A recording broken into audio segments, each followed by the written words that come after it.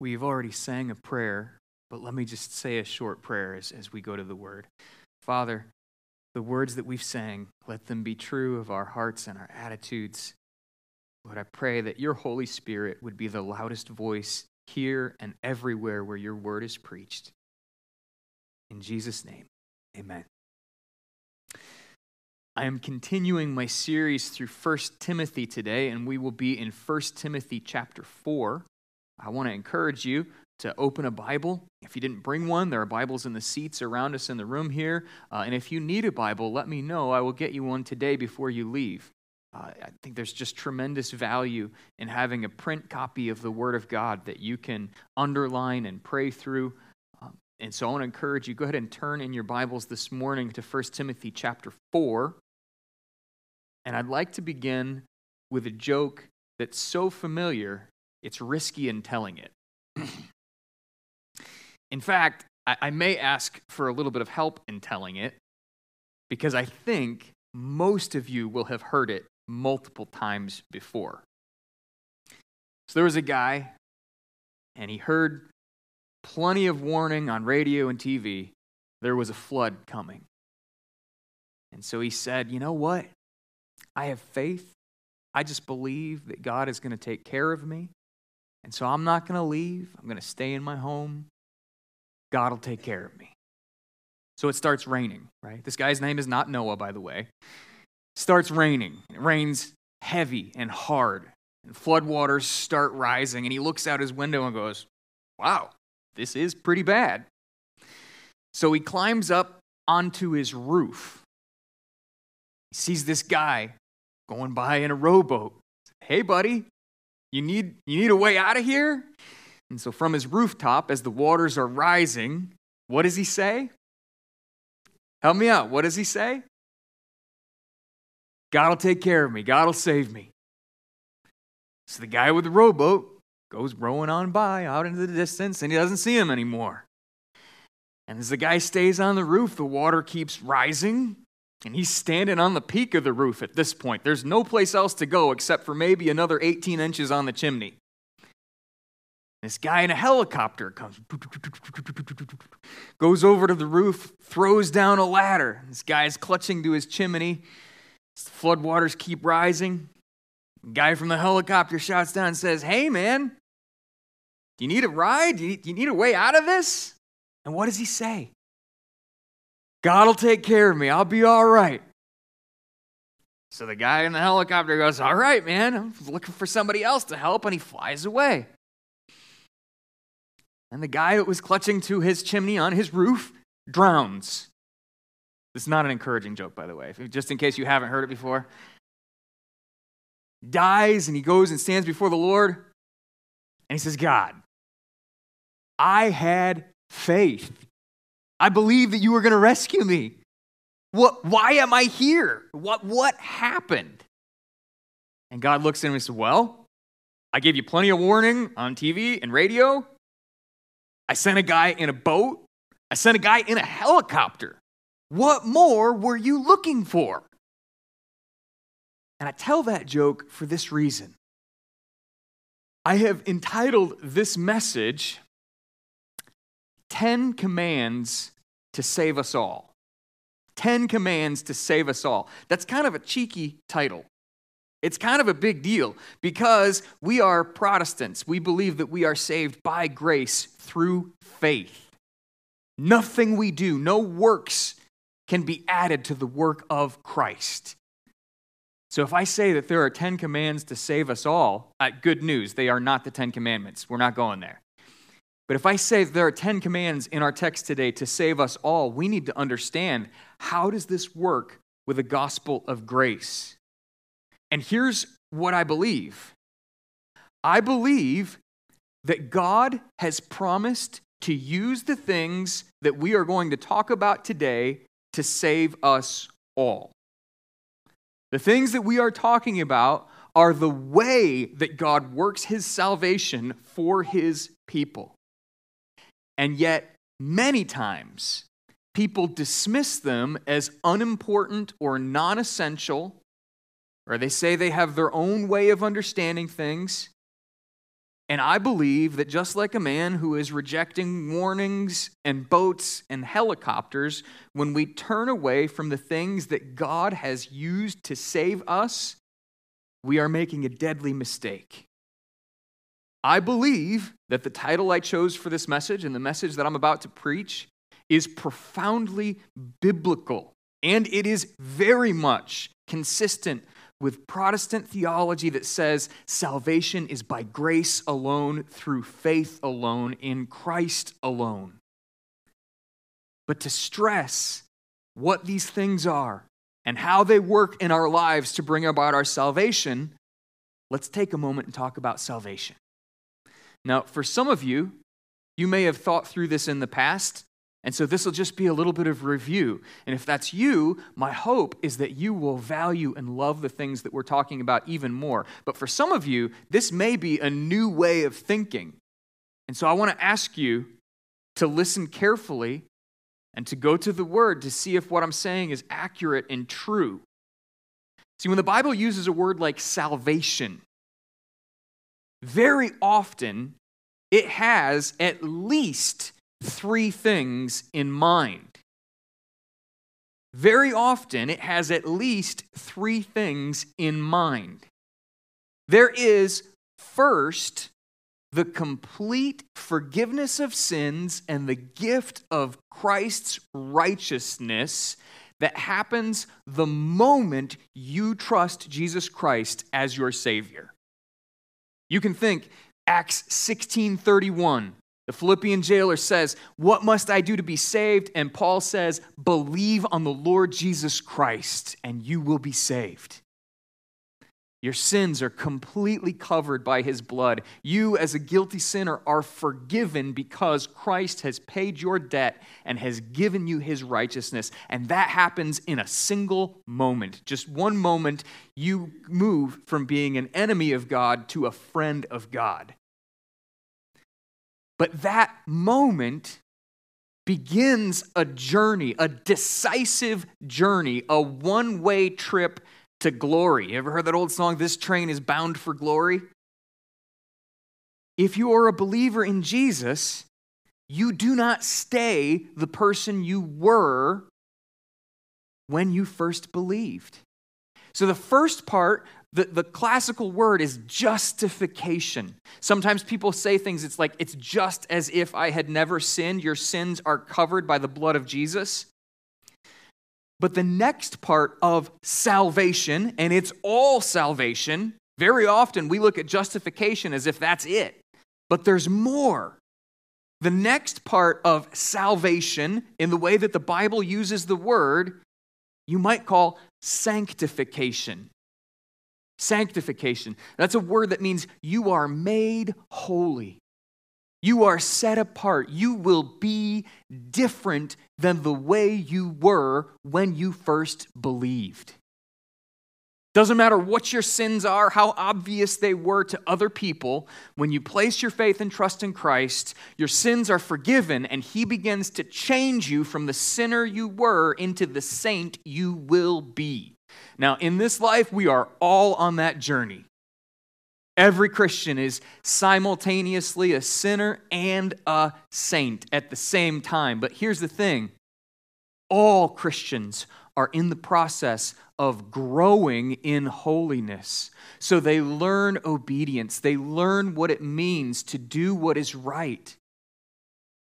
They begin to learn the ways that their sins were destructive to themselves and others, and they begin to change. It might change the way you talk. You might choose to use different words. It might change the shows that you watch. You might choose to do different things with your time. It should change the way that you treat your wife and your kids, or your husband and your kids. It should change the way that you behave around your neighbors and in church. And the things that you love will gradually change because of the way God is at work in you. This is also by grace. The Holy Spirit is working in your heart. The Bible promises that when you believe in Jesus, God gives you a new heart that will love his commandments and laws. No Christian has experienced the fullness of that gift yet, because sanctification is kind of the middle part of salvation. But the end part you could call glorification. Glorification. So I said justification. Your sins are forgiven. Sanctification. Not optional. Every Christian will go through this. Sanctification. You are made holy. And it's a process, and sometimes it's a long and a painful process as the Lord shows you sins that you were unaware of, and you learn as you follow the Lord to forsake your sin and to love doing what's right. But the end of the process, the Bible calls glorification. If you want a passage where this is described, I would encourage you to read Romans chapter 8. Romans chapter 8. I'm not going to give you a couple of verses because I want you to read the whole chapter. Romans chapter 8 makes it so clear how God works in you so that you're saved in a moment by faith and gradually made holy, but the end is absolutely certain. You will be glorified and you will enjoy being in the presence of God, angels, and every believer for all of eternity, sharing in the absolute pure and holy joy of God, and it will never end. You will never sin again. You will never even be tempted to sin again because you will be enjoying goodness and holiness so much, sin could have no attraction for you. And if that sounds boring, friends, we have no idea the goodness and the fullness of the joy that is in the presence of God. Every earthly pleasure is just a shadow compared to the joys that we will experience in God. And the Bible teaches that we will be resurrected and raised in bodies that are so far beyond what we can imagine. We can't even compare anything in this life to the joy of the next life. But if you have enjoyed eating good food, and if you have been blessed with a good family, or if you have not been blessed with a good family, and you ache and your heart breaks for the joy that you see other people's having, let me say this clearly. Heaven will be unending, uninterrupted joy forever, where you will never be disappointed because somebody let you down or broke a promise. You will never be disappointed in yourself because you failed. You will forever be satisfied by the joy of knowing the Lord and being surrounded by people who are having the best unending party. That's what the Bible calls glorification. When you exist in the presence of God with no sin, and your joy is so full that you can't even imagine it right now. And the end is just as certain as the beginning. Here's what we sometimes do, though.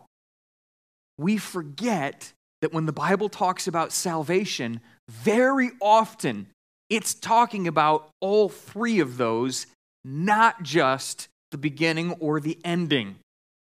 So I want to give you a couple of verses that could be just a little bit confusing, because here's what we do. So often we believe, if I prayed this prayer, I believe that I'm saved by grace, and because I said these words, God has forgiven my sins and I'm good. And then we forget that the Bible talks, there's more to your life than praying that prayer.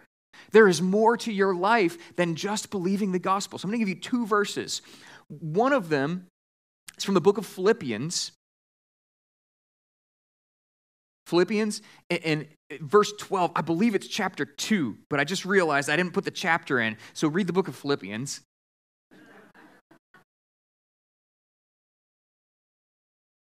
Paul writes this, he says, "Therefore, my beloved, as you have always obeyed, so now, not only in my presence, but much more in my absence, work out your own salvation with fear and trembling. For it is God who works in you both to will and to work for his good pleasure." Now, salvation is absolutely 100% a free gift of God. You don't earn it. You couldn't earn it. Why is Paul telling his Christian readers to work out their salvation in fear and trembling? Because justification is just the beginning. Sanctification is part of salvation. Fighting to be holy is a process, and it's war. You have an enemy who hates you, who wants to see you fall into sin. He wants to destroy your life. And it's a daily, moment-by-moment fight to obey the God who saved you and loved you. So Paul says, work out your salvation in fear and trembling, for it is God who works in you. Don't believe that you do this in your own strength and power. Your hope is the God that justified you, is the God who is sanctifying you. Trust Him and trust the process, because God is going to work for His good pleasure in your life. Have absolute confidence in what God is doing and be faithful to obey Him. That's the first one. The second one, I do have the chapter for you. 1 Corinthians chapter 15, I'm going to look at verses 1 and 2, and then also verse 11. 1 Corinthians chapter 15, verses 1 and 2, Paul says this, "Now I would remind you of the gospel I preached to you." Okay, so very much like Billy Graham preaching the gospel of Jesus, free grace. You come just as you are. You believe that gospel, that precious message. Paul preaches this way. He says that all who come will be saved. Then he says this to Christians, not to non-Christians. He says this to Christians. So now I would remind you, brothers, of the gospel I preached to you, which you received. Past tense. They heard it. They believed it. They were saved. Past tense, talking to Christians. In which you stand now, presently. You are being made holy. You are being sanctified. And notice what he says next. And by which you are being saved, if you hold fast to the word I preached to you, unless you believed in vain. I'm going to read that again. These words of Scripture. These are the words inspired by the Spirit. Paul says, "Now I would remind you, brothers, of the gospel I preached to you, which you received, in which you stand. If you are a believer today, there was a moment in your life when you heard the good news that Jesus died for your sins and rose from the dead, and you believed that that was true. And you repented of your sin, and you asked the Lord to forgive your sin. And I believe Paul would address these words to you, and he would say, I preached, you received. That same gospel is the gospel in which you stand and by which you are being saved if you hold fast to the word I preached to you, unless you believed in vain." Paul says there is a type of belief that is in vain. It is a belief that does not persevere in obedience. It is a belief that is not genuine faith. It is a belief that James would say is dead, because he says faith or belief, same word in Greek, faith without works is dead. So if you begin in this moment, you say, oh, I'm a Christian, I prayed that prayer, I'm good, but you do not continue in belief, Paul would look at you and say, I think there's a possibility, God only knows for sure, but there's a possibility that you may have believed in vain. And there is an urgency to the command that you must continue in the gospel that you heard and believed. And if you do not continue in the gospel that you heard and believed, you may not have genuine saving faith. You can think of it like this. As I was talking with a friend this week, you might think about it getting a ticket and then later going to a concert. Okay, so if you purchase a ticket to attend a concert, so the best concert I've ever been to in my life was a band called Glass Harp. We went and saw them down in Ohio, tiny little venue. We were like 15 feet from the whole band. I got to see Phil Keaggy play his solos with such vivid detail. I could understand what he was doing. It was awesome. I bought the ticket to that concert in advance. You didn't show up at the door and try to buy tickets at the door. We bought the ticket in advance. And I think very much like buying a ticket in advance is when you hear the gospel and you believe. You pray the prayer and place your faith and trust in Jesus Christ. You have the ticket. But friends, we are not at the concert yet. That concert is when we will experience the fullness of God's presence and eternal joy forever and ever. We experience the anticipation of that joy. We experience the complete forgiveness of sins. But if you do not continue in belief, if you throw your ticket away, it's not that you lost your salvation, it's that you never had it. The Bible teaches that there are those who fall away, and I don't believe it's possible to be saved for a little while and then to be unsaved. Scripture teaches that the God that saves you is the God that keeps you. All our hope rests in Him. It's not us, it's Him. But the entire Bible teaches the urgency of continuing in the faith, that the gospel that we believed is the gospel by which we are being saved, and we're in the middle of that process if you have already trusted Jesus, and so we need to continue in that process until the Lord glorifies us and every trial will be over. And that's kind of a long beginning to talk about the reality that if you have already believed in Jesus, you are in process. You are not made perfect yet. You have not experienced the fullness of your salvation. God is at work in you to make you holy. And so the passage that I'm preaching today ends like this. And I want to read you the last verse before we look at the things that Paul commands, so you can understand why I spent so much time talking about salvation and how it happens in stages. Because Paul says in 1 Timothy chapter 4, verse 16, keep a close watch on yourself and on the teaching. Persist in this, for by so doing, you will save both yourself and your hearers. I'm going to read that again. I want to read that carefully. We need to wrestle with what this verse means. Paul says, young Timothy, young pastor of this church, keep a close watch on yourself and on the teaching. Persist in this, for by so doing, you will save both yourself and your hearers. You say, wait a minute, Paul. We're all already saved. That verse cannot possibly apply to us. We could maybe rewrite it and say, young Timothy, keep evangelizing to the lost so that they will be saved. What are you doing talking to Christians saying that there is a type of salvation that they don't have yet? Well, here's what I believe he's doing.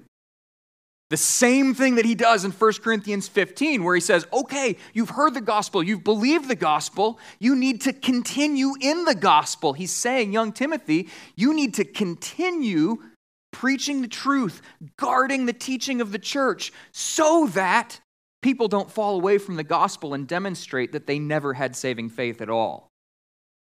There is a real enemy that tries to attack people and prevent belief and to cause them to fall away from Christ. Jesus talked about it. Some of you know the parable of the sower and the seed, how every time the word is read and preached, Satan comes and tries to distract and steal it away so we plain forget it. He tries to entice us away with riches and worldly pleasures that make us forget what's true and lead us into disobedience. And he tries to persecute and to put us through trials that cause us terrible pain, that tempt us to forsake what's true. And Jesus said there's another group that is sown on good soil and that it bears fruit. And that fruit remains. Friends, that's the soil that we need to be, where the word remains and where it bears fruit. And so I'm preaching this message because I believe these 10 commands that Paul writes and gives to young Timothy are expressing the way that God saves Christians. Not just the unsaved, but these 10 commands are the ways that God takes justified, forgiven sinners and leads them to glory. And if we abandon and forsake these things, we're like the guy on his roof telling the guy in the boat, you know what, I'm good. I do my own thing, I'm fine. And God is saying, I sent you a boat, and I sent you a helicopter, and I told you ahead of time, what are you doing? And I believe that in a world that is so lost and broken, We need to pay careful attention to these things. I gave the title of this message as 10 Commands to Save Us All because there are 10 command words, and some of them go together. So I've got 7 quick points. I'll only spend 15 or 20 minutes on each of them. That is a joke. I'm not going to spend, okay.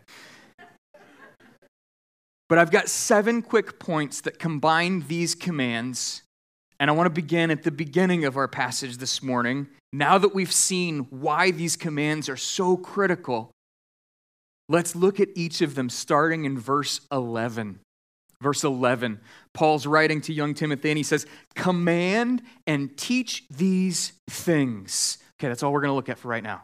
Command and teach these things. If you've been with us through this series, you know Paul has been giving instructions to a young pastor on how to behave in God's house. Not in the First Baptist Church of Ephesus, not in some random location. He says every church where we believe on Jesus is God's house, and these are the things that we must do. And he puts the gospel right in chapter 1, that God saves guilty sinners. That's the foundation. What Jesus has done for us in his death on the cross and rising from the dead is what creates the church when sinners believe that message and are given new life. And then he starts telling all of these forgiven sinners how to behave and what to do. So they're to pray together. Chapter 2. We're to pray about all the crazy madness that's going on in our world. That was true back then. It's true now. And then he describes how the church should be structured with leadership, with elders and deacons. And then he begins giving Timothy some very specific instructions for how he should behave as a sort of lead elder, as a lead pastor. The things that he needs to be devoted to, the false teachings that he needs to fight against and correct. And last week I talked a little bit about how he needed, as a young pastor, to continue putting these things before the brothers. And I talked about, what are these things? We have the same question, command and teach these things. What things? The whole book.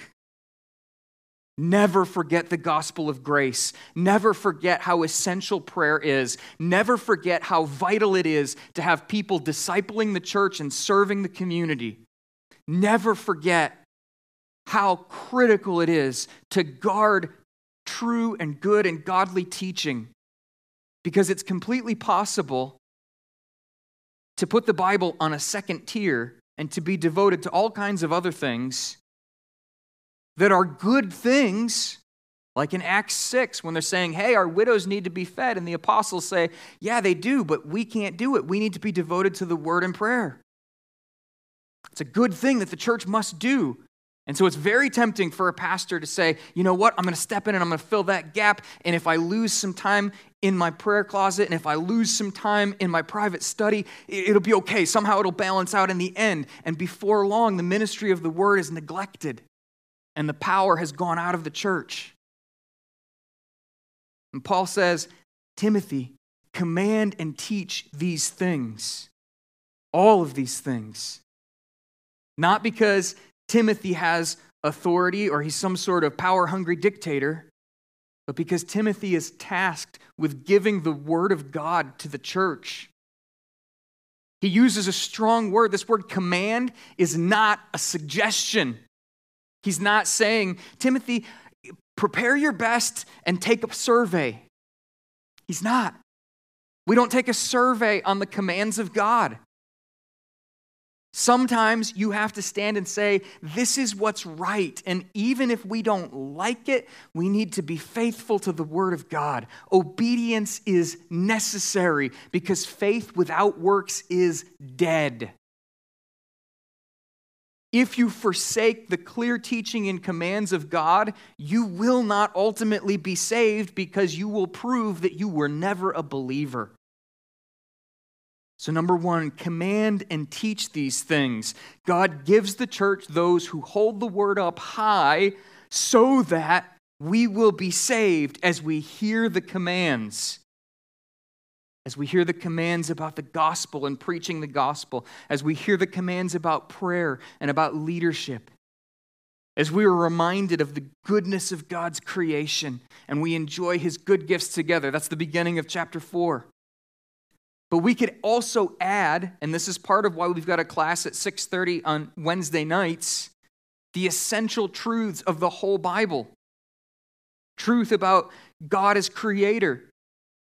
Truth about what it means to follow the commands of Jesus. Truth about what this book is.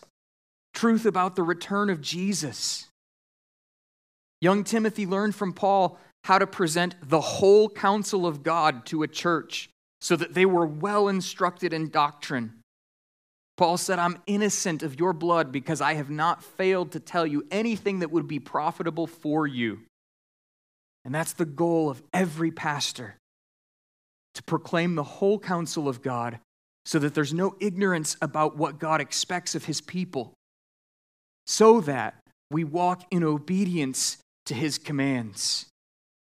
But not only is Timothy responsible to command and to explain what those commands mean, he's also responsible to do it with kindness and gentleness. There's a strange combination of a steel backbone with a soft and a tender heart.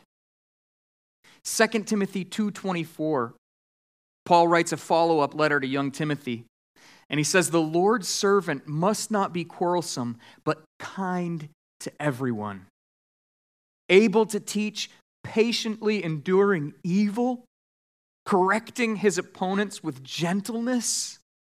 God may perhaps grant them repentance leading to a knowledge of the truth, and they may come to their senses and escape from the snare of the devil after being captured by him to do his will. Those verses are crazy when you apply them to the church that you and I attend, or to any church. It's easy to read those and think, wow, Timothy had a crazy church. Evil in the church? The devil in the church? That's nuts. That must have been really hard for him. But this is for us. This is true of every church. Jesus didn't say the devil comes along and tries to steal the word in some places. Jesus said every time it's proclaimed, he's active. He wants you to forget what's true. He wants you to believe lies. And there will be conflict in every church. And so if you are called to serve the Lord in commanding the word of the Lord, then it's easy, especially if you believe that eternity and heaven and hell are at stake, to start to get this attitude like, this is so critical, this is so vital. If you disagree with me, you got to leave. To be a kind of dictator. And Paul says that attitude is so inappropriate in God's servant, because what it does is it suggests that God is not actually the one in charge of the whole process, and God is the one in charge of the whole process. The Lord's servant can be kind and gentle because God is the one who works heart change. That's why we pray before every service, and that's why we pray during the service, that the Lord would work in our hearts. That God would grant all of us repentance when his word reveals to us that we are out of step with his clear commands. And so Timothy is to command and teach these things with kindness and with gentleness and with patience. I love what he says. God may perhaps grant them repentance, meaning that perhaps he won't. And you may endure a long season of conflict. But that ultimately, if you and I have learned anything that's true, it's because God has taught it to us. And so we need to be very patient with those who resist the truth of God. And we need to be humble ourselves, knowing that there are areas where we resist the truth of God. And so we continue to ask him to work in our hearts.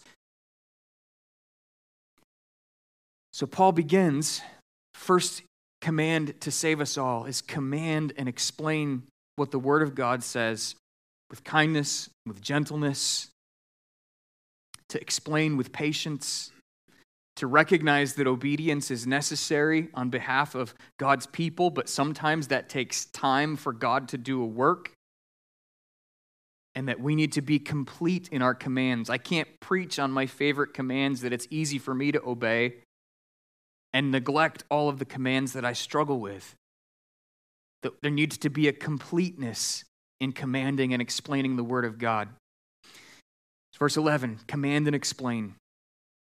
Verse 12, the second thing that he says, Timothy is commanded to exemplify integrity. There are a couple parts of this. Verse 12, he says, let no one despise you for your youth, but set the believers an example in speech, in conduct, in love, in faith, in purity. And we don't know exactly how young Timothy was. People actually debated a lot because you start thinking about what is an elder, how old does somebody have to be to serve as an elder? Some people want to push that age up pretty high. Some people want to leave it pretty low. We're not going there. Here's what matters for this verse. Character in pastoral ministry is essential. Character in pastoral ministry is essential. It's tempting, especially as a young man, to say, look, I have the Word of God on my side. I'm right, so let's do what the Word of God says.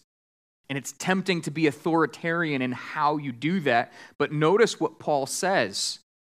He doesn't say, throw a temper tantrum, yell loudly, use logical arguments and a pile of evidence to prove you're right. He says, rather, set the believers an example in speech, in conduct, in love, in faith, in purity. In other words, Timothy, if you believe the gospel, your life is a sermon as well as the words that you speak publicly in the church. So fight for purity, fight unbelief, fight hatred and bitterness in your heart. Be careful with your words, both in public and in private. Exemplify integrity. Number 3, there are a couple commands together in verse 13. He says, until I come, devote yourself to the public reading of Scripture, to exhortation, and to teaching. Now, there are a couple things that are part of this verse. It's interesting that he says, until I come. Like maybe when he comes, they're just going to stop using the Bible in church? No, I don't think so. I think there are seasons where a pastor needs to be more focused on the teaching ministry. And then there are seasons when a pastor needs to be more focused on raising up others to teach.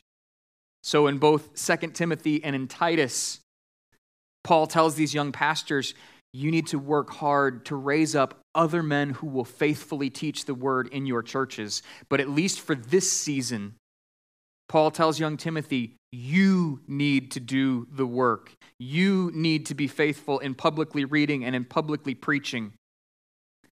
The health of your church, the salvation of your soul and of your people depends on your devotion to the Word of God.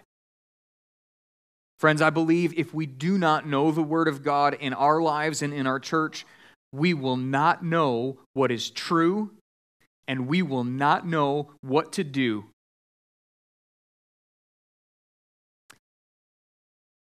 Got one example of it that is tough and difficult to talk about, but I'll give it anyway because I think it matters very clearly in our church. What do you do when someone is in sin and you know about it? Especially if you are a pastor of the church. What does the Bible teach us about how to handle those relationships? So if someone persists in sin and will not repent, Matthew 18. If you don't know what Matthew 18 says, you try to figure it out on your own and do the best you can. But we are responsible to know what the Word of God says and to put it in practice. And Matthew 18 says you go privately. And if that fails, you try to have a meeting with one or two other people. And if that fails, then you take the issue before the church and address it publicly. And the whole church has to be brought in and treat that person as an unbeliever because they choose to persist in sin. Now, friends, that's not popular. Matthew 18 is rarely preached. Churches very rarely put it into practice because it's painful and it's hard. But Jesus didn't give us suggestions. He gave us commands. He's not our chief advisor, he's our king. And so when Jesus gives us instructions, and 1 Corinthians clearly shows the church applying those instructions to a believer who is in sin. So we not only have the instructions, we have an example of a local church putting them into practice. We would be foolish to allow sin to persist in our body. We must be faithful to do what is difficult. And so publicly reading and exhorting and teaching passages like Matthew 18 and 1 Corinthians 5 and earlier in this book, I preached through both of those passages. Faithfully understanding what to do must come from the Word, and it must come from careful preaching, and it must come from careful teaching, and from publicly reading Scripture. And exhortation. Exhortation is not, hey, FYI, this is what the Bible says. Exhortation is, this is what you must do because this is what the Bible says. There is authority in this book. It commands obedience in your life. If you hear it and do not do it, you will be judged based on what you heard and then disobeyed.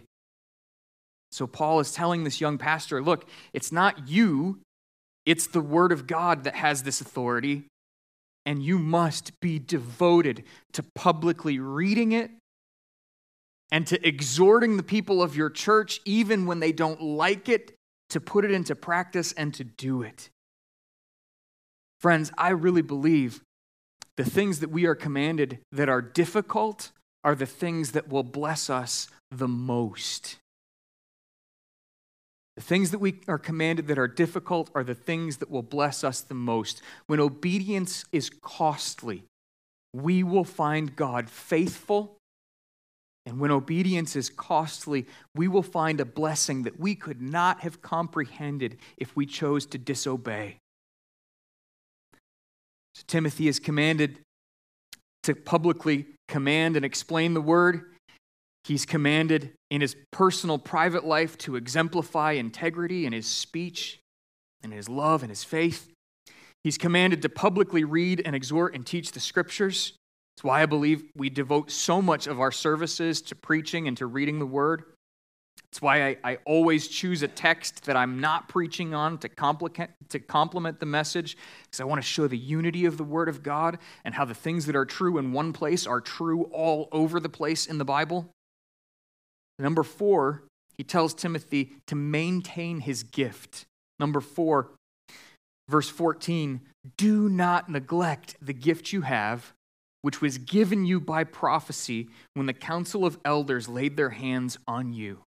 Now, there are a couple of things that I want to mention here. In 2 Timothy 1, 6 and 7, Paul tells Timothy, fan into flame the gift that was given to you. And the fact that it's a gift given by God means it's of grace, and yet the fact that he's told to fan it into flame means that he's not like Michael Jordan playing basketball, okay? Like Michael Jordan practiced, but there was a level at which Michael Jordan didn't need to practice. He was incredible. He had a level of talent and ability that was just unheard of and that I don't think we've ever seen since. Pastoral ministry is not like that. There is a supernatural gifting. There is a real call. But the work of the ministry must be practiced. So I regularly read books on preaching. What can I do differently and better from godly men that love the Lord, that love His Word, so that I'm more effective in communicating the Word, so that I'm more effective in communicating with you all. Maintaining the gift that God has given me in preaching sometimes means rewatching our services to see what I did badly. Sometimes it means listening to godly friends who say, man, I think you kind of blew it there. And it means persisting and diligently being devoted to carefully writing my messages so that I handle the Word of God with, with accuracy and with love. Paul says this maintenance takes practice. It's not something that you will continually get better at just by coasting. You have to work at it, even though it's a divine gift. You have to be faithful in reading and in listening. You have to read good theology. You have to talk to experienced pastors. So just by way of example, some of the things that I do to make this happen, in addition to reading books by guys like Tim Keller on preaching, I read through the Word of God every single year. I want to make sure that I know Genesis to Revelation, what God has said to us. Not only that, I've been working through Calvin's Institutes this year, not because Calvin is the best theologian ever, but because I'd never read it before. And so I want to read some of the classic works of theology, guys like Augustine with his Confessions, guys like Luther. I want to know, how has God blessed the church with good and faithful teaching in the past? And I may not preach from those things that I'm reading, but those things help me stay theologically grounded so that I'm accurate and faithful as I preach this book. Maintaining that gift means faithfulness in reading, means faithfulness in study, means reading commentaries that have different perspectives and wrestling with what the text means at the time it was written and now. So maintaining the gift takes practice and devotion. And finally, it also has to recognize the source of the gift. See, he says, and he does this a couple of times, he wants him to recognize that God is the one who gave the gift that he's exercising in pastoral ministry. He reminds Timothy of this at least 3 times in these 2 letters. Don't forget how the church gathered around you and prayed for you. Don't forget that you were set apart to serve in this type of ministry and that God is the one who did that. So in Philippians, he also says this, he who began a good work in you will be faithful to complete it. Recognize that when God was moving in the past, it wasn't so that he could later give up on you in the present. But instead, if God gave you this gift, yes, exercise it, make sure you maintain it, but recognize God is faithful and God will work through you and in you as you continue in faithful obedience and perseverance. So verse 15 continues in that vein. He's commanded to practice and to be devoted. Look at verse 15. He says, practice these things, immerse yourselves in them, so that all may see your progress. Man, immersing yourselves in them. There's like a temptation to just go off the rails as a Baptist pastor here. We practice baptism by immersion. There's a real picture of what a pastor needs to be like as it comes to how he reads and preaches and studies the Word of God. Be immersed in the Word. Let it be the thing that shapes your thinking in every area of life. Practice these things. Be devoted to them. It should take the majority of your time and ministry. Now, what's a majority? I would say 51% is the slimmest majority you could have, and we probably shouldn't shoot to be right at 51%, right? It's not a healthy way to operate the Senate. It's not a healthy way for a pastor to decide how to spend his time. Being immersed and being devoted and practicing means using a majority of your time to study the Word and to publicly read it and teach it. Let it be the thing that you do more than anything else. Finally, not verse 6, but point number 6, he says, watch yourself and church teaching. Verse 16. Keep a close watch on yourself and on the teaching. Now, I think there is a slight distinction between teaching and preaching. And so the class that I'm teaching on Wednesday nights is more topical. We're looking at what is the Bible? What does it mean that it's the Word of God? What does it mean that it's inerrant? We're looking at who is Jesus Christ? What does it mean that he is both human and divine? We're looking at what does it mean for Jesus to return? What is heaven? What is hell? Those are all topics. And so teaching on those topics is a little bit different than preaching through a passage of Scripture. There are ideas out there that are dangerous and destructive that a faithful pastor needs to lovingly step in and correct and say, no, that's not true, and here's why. Keep a close watch on yourself and on the teaching means two things. Your life matters. Make sure that your conduct is consistent with your preaching and teaching. And number two, be aware of what others are teaching in the church and how they are handling the word, and make sure that everyone teaching is faithful to what God says. You are responsible not just for what you say, but for what the church is teaching as a whole. Keep a close watch on the teaching. Don't be a hypocrite. Don't be negligent. You have a responsibility to guard what has been entrusted to you as a faithful minister of the gospel of Jesus. Don't be afraid when people contradict it. Boldly, lovingly, patiently remind the church of what is true and command them to obey it. Now, those are heavy-handed words. And so here's the last point today. The last point today, as we look at these 10 commands to save us all, is that you in the church, Timothy in the church, will be saved. That's not in doubt. It never has been. It never will be. Last phrase of verse 16, he says, "For by so doing, you will save both yourself and your hearers." That's huge. We believe that when people hear the message of Jesus, that he died for their sins and rose from the dead, and they place their faith in that truth, that's how salvation begins.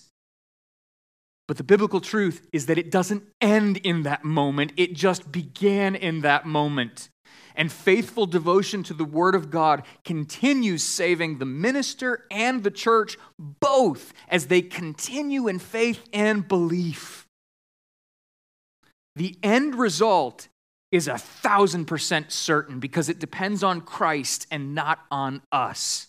But the way that he saves us is by persisting in this obedience.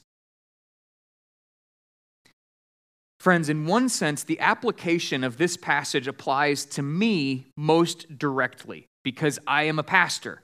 And so when I read these 10 commands addressed to a pastor, I think they very directly are applied to my life. And so I have to, with the help of everyone here, seek to be humbled under the Lord and do these things. I have to examine my life, both my private life and my public life, and I have to repent of sin, and I have to seek to live a life that can serve as an example of the truth I preach. I need to balance the responsibilities of the pastorate so that I can say I am devoted to the public reading and preaching of the Scriptures. I have to guard the teaching of the church. I have to make sure that I don't neglect the gift that the Lord has given me. I have to immerse myself in this. I have to be devoted to these things, and I believe that really means Genesis to Revelation, all of God's truth, not neglecting anything. But friends, here's where it also applies to you.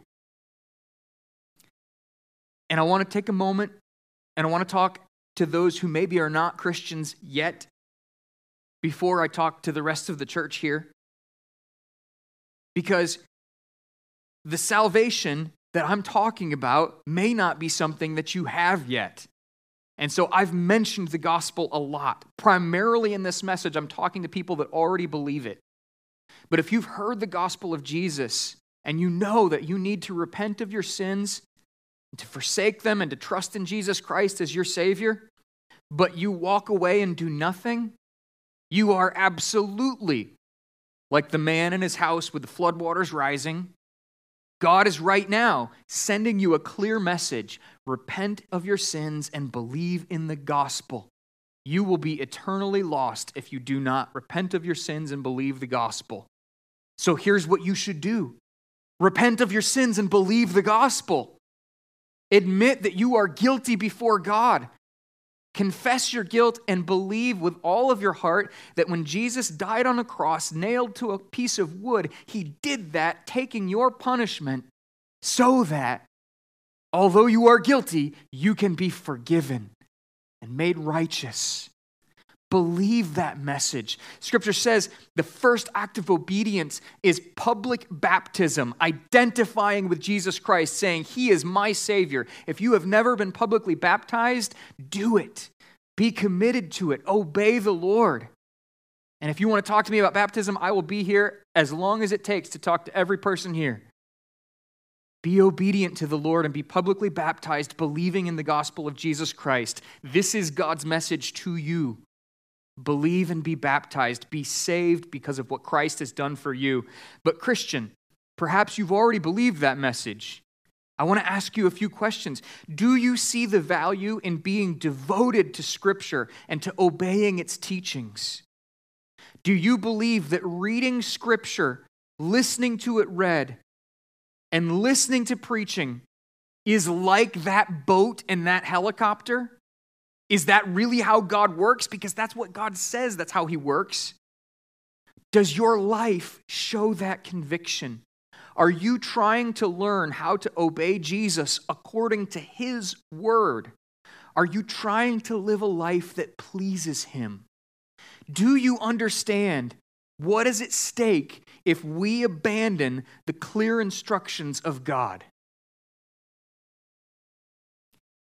So I want to end by kind of tweaking that joke that I told at the beginning of the service a little bit to kind of better align with our text, although it really ceases to be funny and instead becomes somewhat tragic. But think for a moment about a man who professed to believe in God. He believed that he would be saved because he was basically a good person and God is a loving God. He never worshiped God with other believers, and he never remembered the death of Jesus with communion. He rarely listened to the Bible being read or preached, and he never learned the truths of God's word. And if someone pointed to a clear command in Scripture that he disagreed with, he would shrug and say, well, that's your interpretation. He excused sin in his life by saying that he'd never done anything really wrong, and besides, God's grace would cover whatever little mistakes that he made, and that man died and woke up in hell. And he asked God, God, why am I here? Didn't I have faith? And God said to him, I sent you pastors and teachers to tell you to repent of your sin and believe. Did you do that? I gave you everything you needed to know for life and godliness in the Bible. Did you humble yourself under my word and obey the instructions I gave you? I sent my son to die for your sins and to rise from the dead. Did you ever believe in him? And friend, it's not a hypothetical question. The Bible says that all of us will stand before God someday answering those questions. The question that I have for you this morning is, are you accepting the salvation that God is offering you? Maybe you're already a believer, but are you accepting the salvation that God is offering you as the word is faithfully preached to you? Are you listening to it? Or are you dismissing it because you believe that it no longer applies? Friends, it's my prayer that we would all together, humbly and patiently, be devoted to the things that God does to save His people. If you are humbly trusting the Word of God, then I want to say to you this morning, you need to take sweet assurance in the promise of God's salvation. Paul doesn't say, you might save yourself and your hearers. He says, you will save yourself and your hearers. There is no doubt Jesus is a mighty Savior, and He will save all who call on Him. And if you've been wrestling with submitting to the Word of God, would you commit again to humbling yourself before Him and His Word? If you're not sure if you're a believer this morning, I would love to hear from you. If you're online, you can send us an email through our website. If you're here in person, don't go until you've talked to me. I'd love to make sure that you've begun a relationship with Jesus Christ. And I want to invite you to pray with me now. Let's pray. Father, in your grace and in your love and in your mercy, you have made salvation freely available through Jesus Christ. You have not left us in darkness and ignorance, but through the light of the gospel of Jesus, you have given us what is true. And Lord, I pray that you would forgive us when we have neglected it, and that you would strengthen us when we seek to obey it. Pray that you would show your power to save this morning here in our church. And that for all of eternity, we would look back and see what you did and praise you for your mighty power to save. Pray this in Jesus' name. Amen.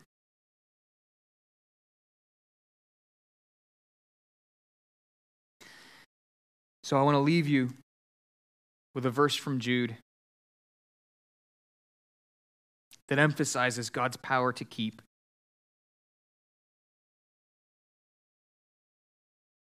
Jude ends this way, "Now to him who is able to keep you from stumbling and to present you blameless before the presence of his glory with great joy, to the only God our Savior, through Jesus Christ our Lord, be glory, majesty, dominion, and authority before all time, and now and forever. Amen." Go in peace.